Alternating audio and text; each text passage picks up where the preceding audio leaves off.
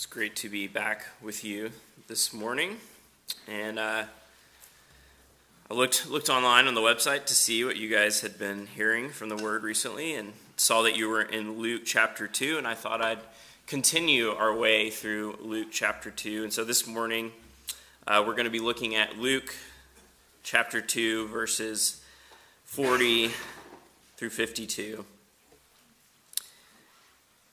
So you want to turn there in your scriptures.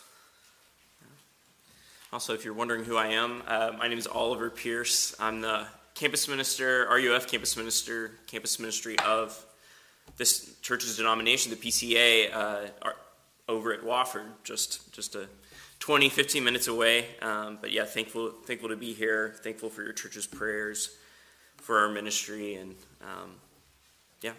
let's look at this passage. I'll read it for us and pray for us, and we'll begin to consider what the Lord is saying to us. So again, Luke chapter 2, verses 40 through 52.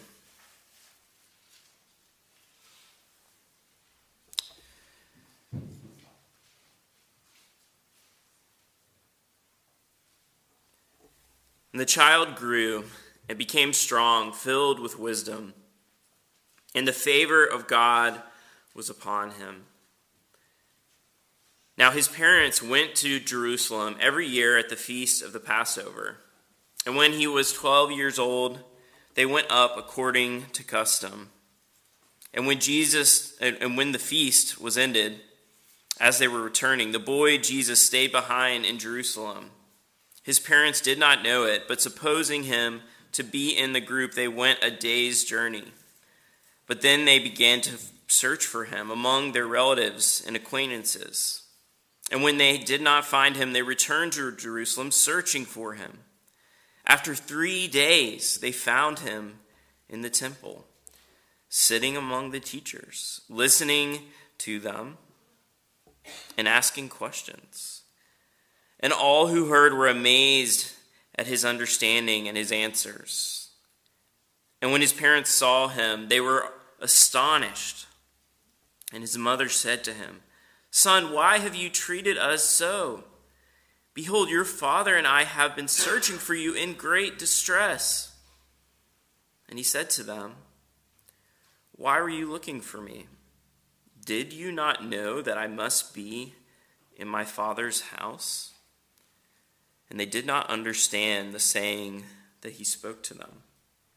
And he went down with them and came to Nazareth and was submissive to them.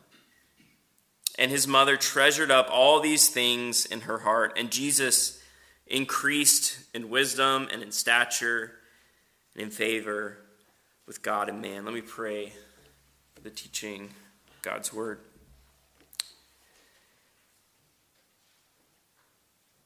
Father, we praise you that you are not a God who remains silent, that you've spoken to us in many times, in many ways. You've revealed all we need to know about who you are and why we've been created and what you are doing in the world to fix the sin and brokenness that has entered through the fall.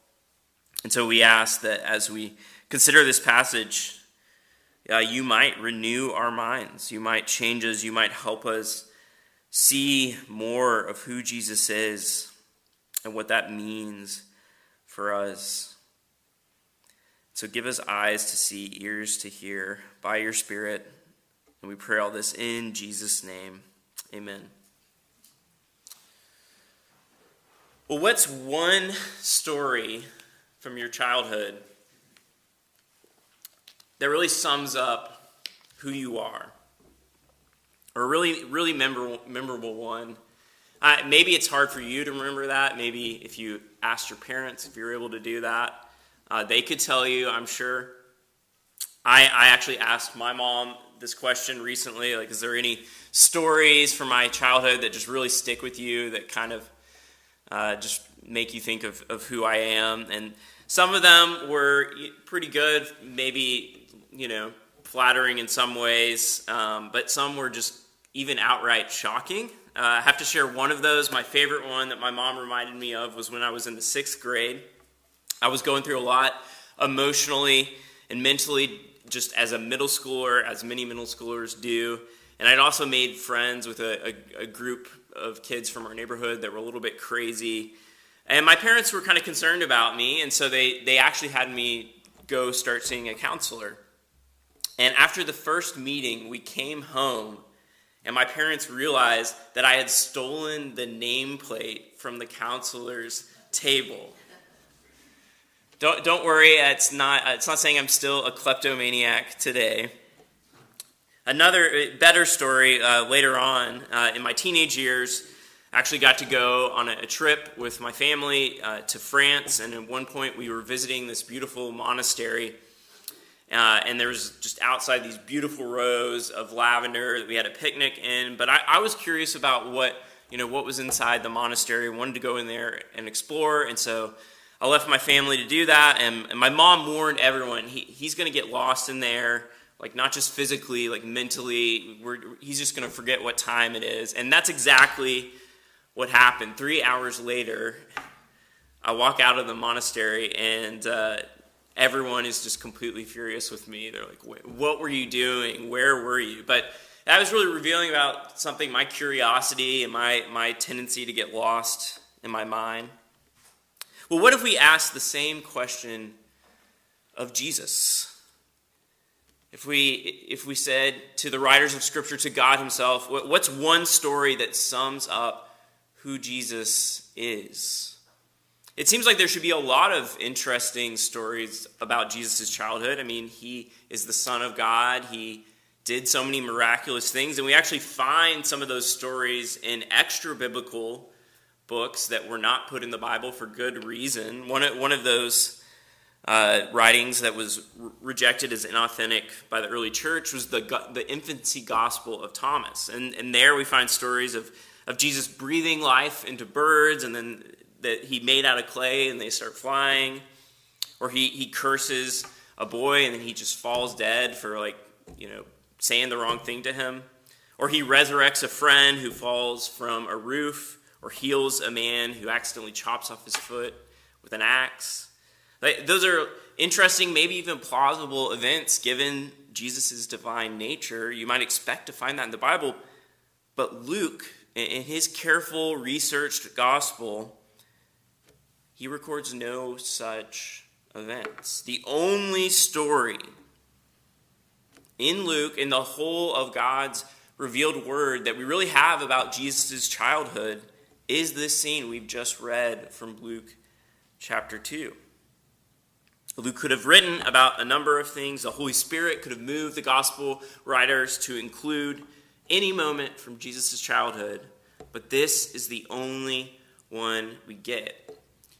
And it's because it's exactly what we need to see. And I think especially around this time of Christmas, as we're asking this question, what child is this? This passage is revealing something unique about Jesus, God with us, Emmanuel. And I think there's 3 things that Luke wants us to see in his recounting of this event. First, the shock of Jesus' identity. 2, the security of Jesus' identity. And lastly, the sharing of Jesus' identity. So first, the shock of Jesus' identity. Again, I think many people would expect those infancy gospel narratives or what Jesus' childhood was like, that he was doing all these miracles left and right, that he had superhero-like powers. But that's not what Luke focuses on. That's not what Luke's interested in. The first shock of Jesus' identity is actually how normal he is. And that's what Luke is highlighting at the beginning and at the end of this narrative, that Jesus grew and became strong, that he was filled with wisdom, that he increased in wisdom and in stature. I mean, this is pretty normal, run-of-the-mill if we think about our own lives, our kids' lives. But for Jesus, the Son of God, he grew. Not just physically, but in wisdom. I thought Jesus was God. Why would he need to increase in wisdom? Luke is really highlighting how much Jesus lived for us and united himself with our humanity. Jesus was fully human. He was not just human in appearance. In the words of the Westminster Shorter Catechism, he took to himself a true body and a reasonable soul. He was fully human as you and me. And so he had to learn like we do.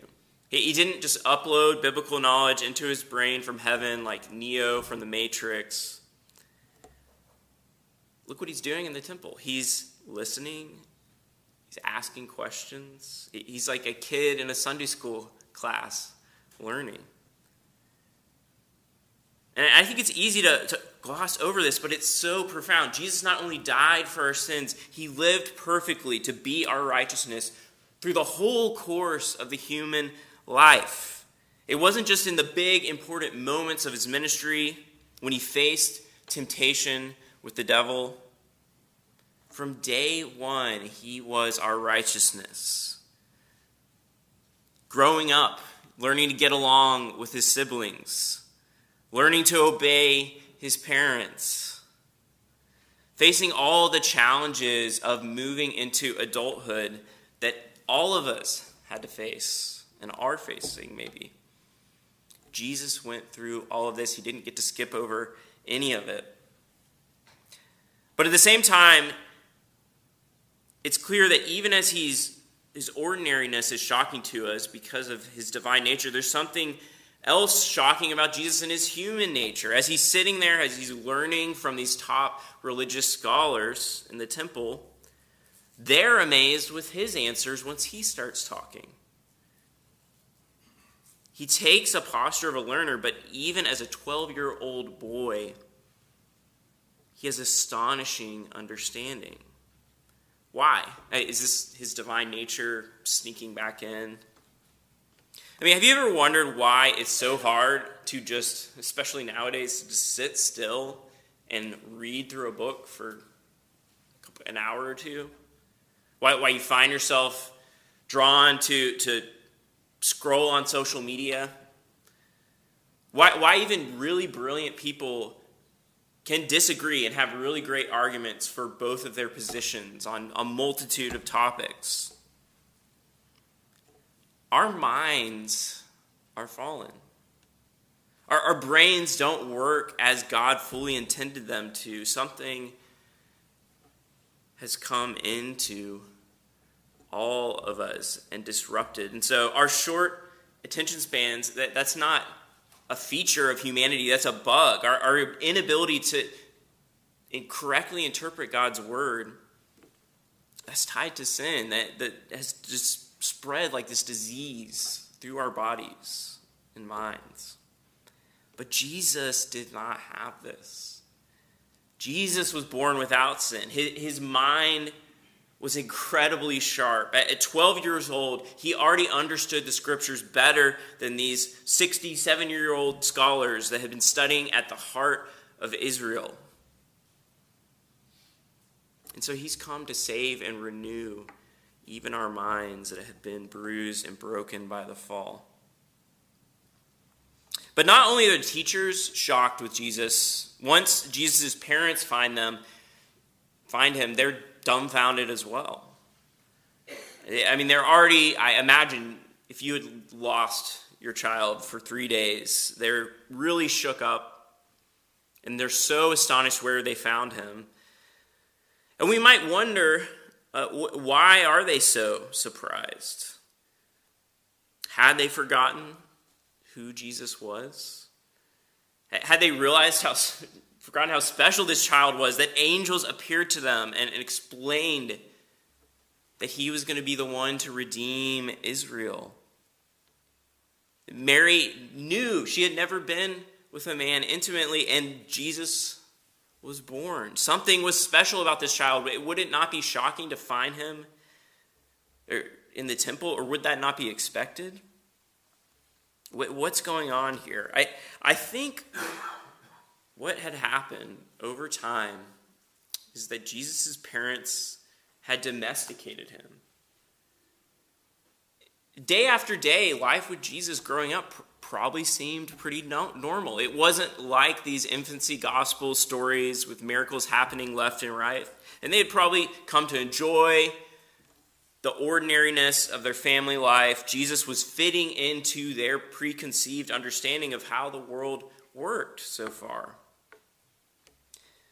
And I think many of us, especially that have just been in the church from day one, we can do the exact same thing with Jesus. He's so close, so familiar. We domesticated him. I mean, how much more is this true during Christmas? Because now more people are paying attention to Jesus, thinking about his birth than the rest of the year. But the Jesus they're paying attention to, it's a domesticated Jesus. It's a Jesus who helps us, gives us an excuse to celebrate with family and give gifts. He's a Jesus who fits into our world and our agenda. And I think this is what we do. We go to church day after day. We are good people. We do the respectable religion thing. And we can lose a sense of who Jesus is. We become too familiar with him and forget how radical it is that he came into the world. But the grace is Jesus is going to come in and he's going to blow that domesticated image of him up. He's going to shock us. He's going to do that even more as the rest of this gospel goes on. Luke is really preparing his readers for that Jesus is going to shock and confuse those even closest to him. But the real shock is not just what Jesus is doing and that his parents find him in the temple. The greatest shock is actually how he responds to his parents' distress. In verse 49, "Why were you looking for me? Did you not know that I must be in my Father's house?" Jesus calls God his Father. This may seem really commonplace to us, but for any Israelite nearby that would have heard these words from Jesus' mouth, their jaw would have dropped. One scholar put it this way: in all the long biblical record, not even Moses, who had built the temple, or built the tabernacle, not even David, who had longed to build the temple, nor Solomon, who had actually built it. No prophet, no king or commoner, not the most exalted of them, had ever referred to the tabernacle or temple as my Father's house. This child was conscious of a relationship with God that none had conceived of, let alone expressed before. And with that relationship, a compelling devotion. I had to be in my Father's house. Jesus would be the first rabbi ever to personally call God Father.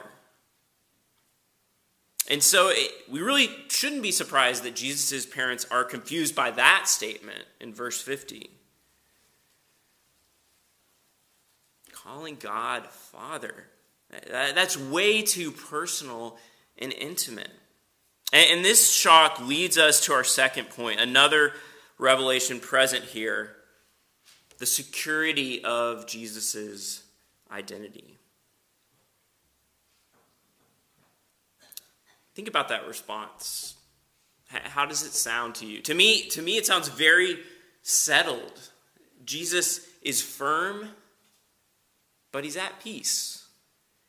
He's not rattled by his parents, but he isn't just dismissing them. He's very gently rebuking them. But he is saying something radical. He's telling his parents, I have a relationship that supersedes our relationship. My relationship with God the Father, it relativizes all other relationships. Pleasing you is not my top priority. And yet Jesus doesn't just say, yeah, I don't need you anymore, like, go away, like, I'm going to just become a scholar here in the temple. What does verse 51 say? He went down with them and came to Nazareth and was submissive to them. He knows he is the very Son of God, that he has the love and affection of his heavenly Father, the God of the universe, that he has lived in perfect communion with God the Father from eternity, that all things were created through him and for him. He could just as easily move on from his parents at this point, but instead he chooses to submit to them. And I think these are two tensions that are really hard for us to hold together in our lives. We often go one way or the other. We either go against our obligations, against our family, against our larger community. We want to build our identity in rebellion, that we think life is found in not being attached to anyone and having the freedom to do whatever we want whenever we want. As long as I'm not tied down to a relationship, a job, a place, I'll be free. Or we think the opposite. We think life is found in meeting all the expectations of others, completely submitting to them. If I can just do everything my parents want, I'll be happy. If I can just be a good and responsible and moral and hardworking person in my community, then people will look up to me. If I'm smart enough or funny enough to keep people interested and want to spend time with me, then life will be really great. But neither of these mindsets work. And in Jesus' interaction with his parents, he's showing us another way. I mean, think about Jesus' ministry, all the pressures he had to deal with, the religious leaders, the very people who should have recognized him as the Messiah, or the disciples who misunderstood him, who constantly were seeking their own glory and ultimately abandoned them. He bared with all of them, especially the disciples. He continued to love them. He didn't detach from them. How did he do all that? It wasn't just because of his divine nature that just gave him this supernatural patience. Jesus did this because in his human nature, his identity was so rooted in God the Father that he was able to remain connected to his family, to his friends, to even his enemies, and yet not be driven by their anxieties, by their concerns. His worth, his value, his self-confidence came from his identity as the Son of God. He's really the epitome of what the therapist Edwin Friedman calls a non-anxious presence. Jesus, even in his younger years, in his perfect humanity, had perfect fellowship with the Father and had this identity that superseded all other relationships and put those other relationships in their proper place. So he didn't need to do everything his parents said, but he also didn't need to rebel against them. He would love and serve and obey them while not being controlled by their fears and expectations. Isn't this what we're all looking for?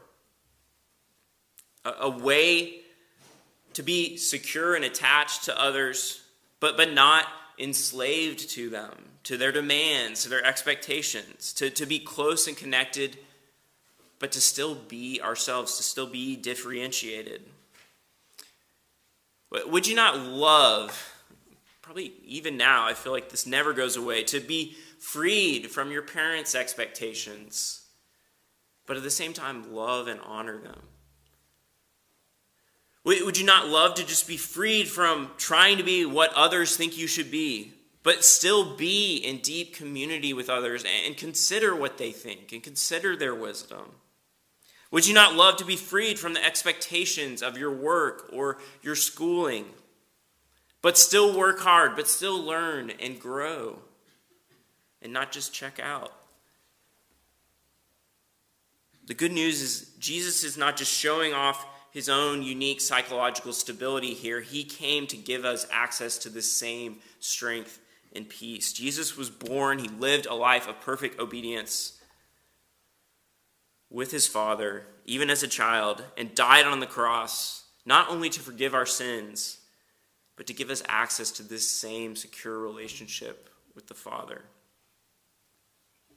So Luke, he not only wants us to be shocked by Jesus' identity, to see the security of Jesus' identity, but ultimately to come and share in it. And that's our last point this morning, the sharing of Jesus' identity. Again, the question we started with, why this story of all stories? I mean, we find out at the end that this is one of those moments that Mary treasured up in her heart, and this is probably where Luke got the story, from Mary herself. But I think Luke highlights this story because it really is the beginning of this fountain of the revelation of the fatherhood of God that flows through Jesus' ministry like a river. Again and again, Jesus will blow people's minds by calling God Father. He uses this language of Father to refer to God around 40 more times in Luke. He teaches us to pray to our Heavenly Father. He tells stories about the kingdom of God that depict God as a loving, merciful Father that's running towards his rebellious children in love.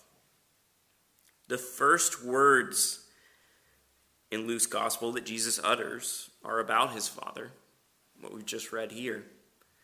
But his last words to his disciples after his resurrection and before his ascension are, "Behold, I am sending the promise of my Father upon you."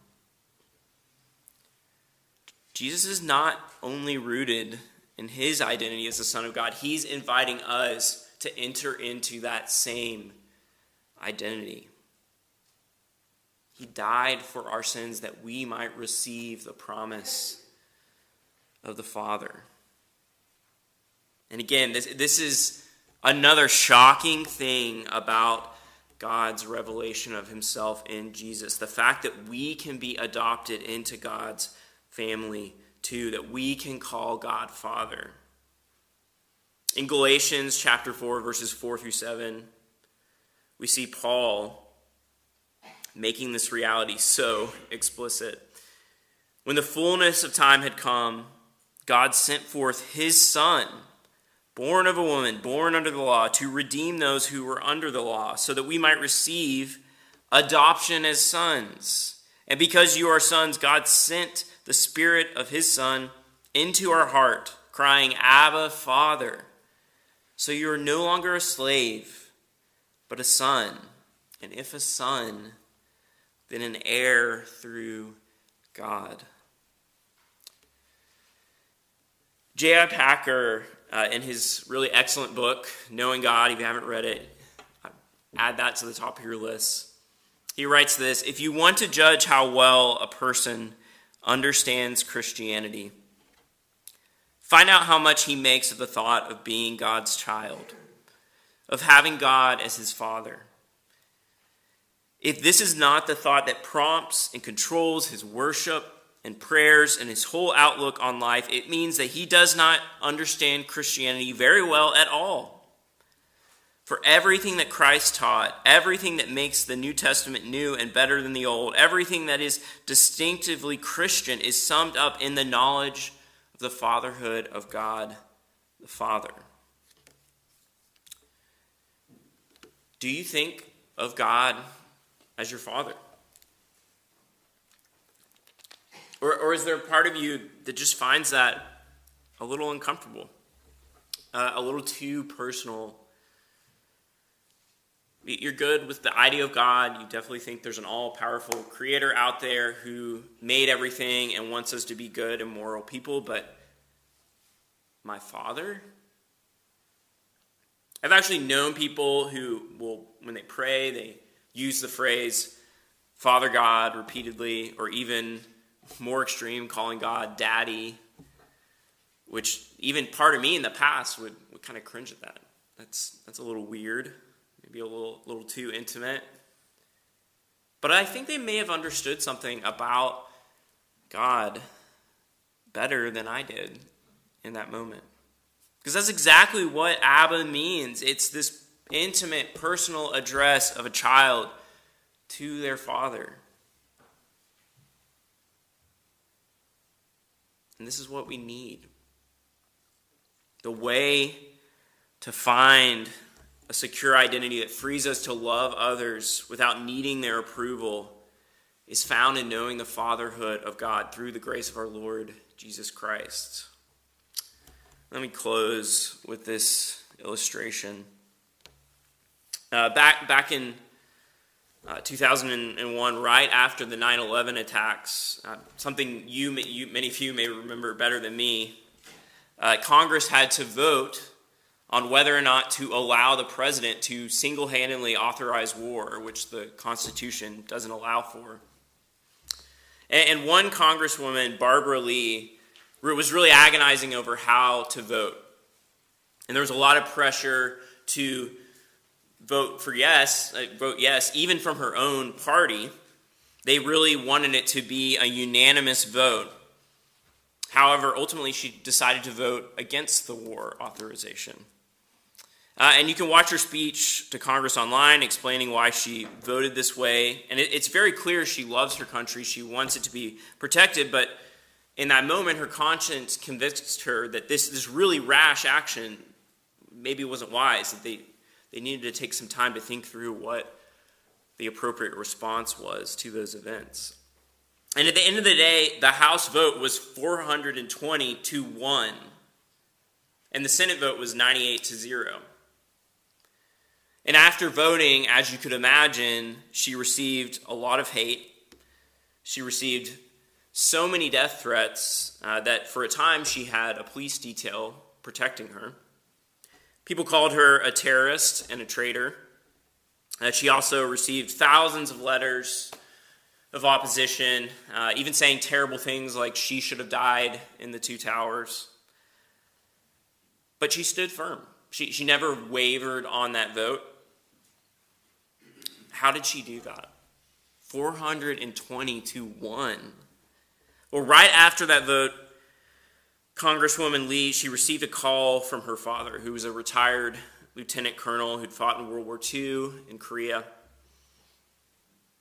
And she essentially said to her daughter, "I'm proud of you." And that was enough to keep her standing firm.